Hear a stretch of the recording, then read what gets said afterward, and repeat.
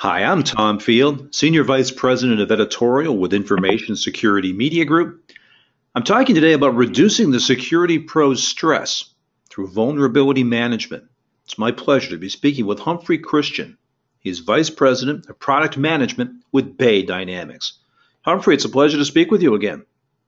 It's a pleasure talking to you again, Tom.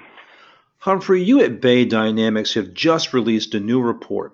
It's on the day in the life of a cybersecurity pro. From this research, what do you find is causing the most stress for these individuals across all industries? Well, Tom, what we found is that there is a countless amount of vulnerabilities and threats that these pros have to manage, and they have limited resources and time. I mean, we found that 74% of those security pros are just overwhelmed by the amount of vulnerability maintenance work they have to do, right? Top of that, we have 79% that say they are overwhelmed by the volume of the threats. So you have a combination of a huge number of vulnerabilities with a high volume of threats that they have to deal with. Now, just to put it in perspective for you, we're looking at large enterprises manage somewhere around 1.3 million vulnerabilities every 30 days. So when you think about that, that's quite a high number of vulnerabilities and threats that they have to manage. Humphrey, let's talk about this sense of being overwhelmed by vulnerabilities and alerts. It certainly isn't just because of the sheer quantity of them, correct? You are correct, Tom. It's not the quantity itself. It's actually more, if you think about it, trying to dig themselves through, as I mentioned, the mountain of alerts and vulnerabilities to get the right ones that they need to tackle first, right? The report shows that many of these security pros just don't trust their tools, right? Because the tools telling them that more than half of those threats are being properly prioritized, right? So that allows for them to do a lot of manual work to actually reprioritize those and identify the key ones that they need to handle.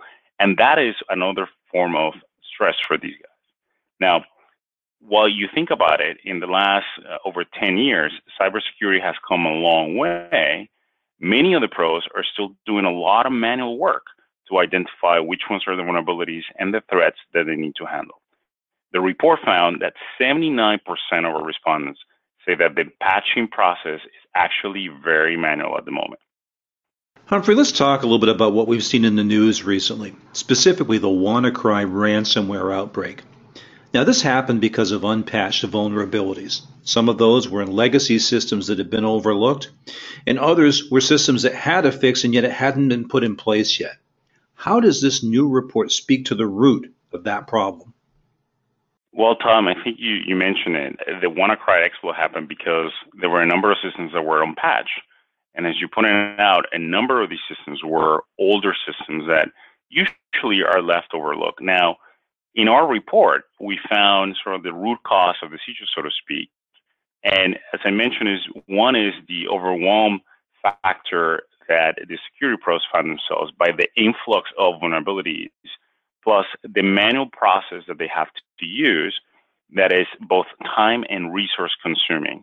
Now, that leaves them overworked and just simply not being able to handle the amount of threats and vulnerabilities that they have. Now, that WannaCry exploit made me think back of an example or a situation that I had with a customer where they actually fail an audit and they try to find a machine that had a critical vulnerability in it, and they spend days trying to find it, and they just couldn't find it. Turns out that machine was actually sitting on a closet, pretty much collecting dust. And the reason for that is because the IT team believed that, it was an older machine, so they're just going to leave it run until the time came to replace it.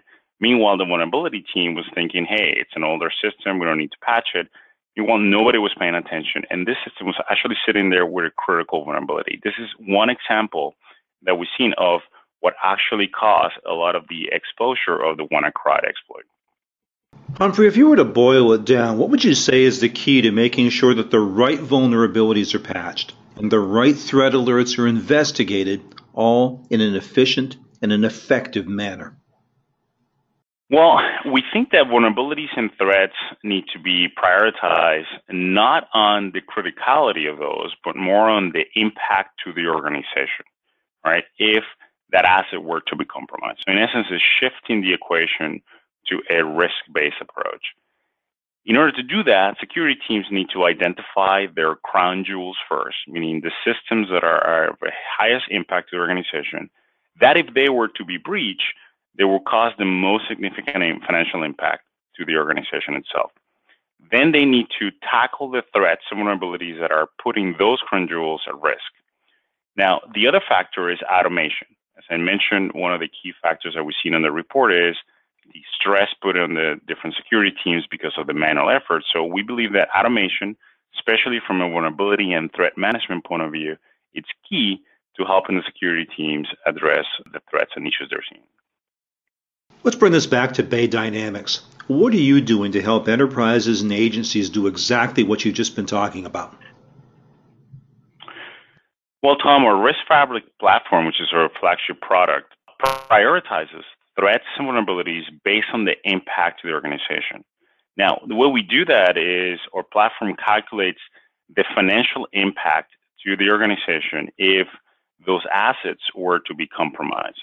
We combine the actual threat information found by the telemetry data of the existing tools, as well as the vulnerability feed coming from the different scannings, and we combine that to help us prioritize which are the assets that would have the highest impact if they were to be compromised. Now, on top of that, Risk Fabric automates the entire process.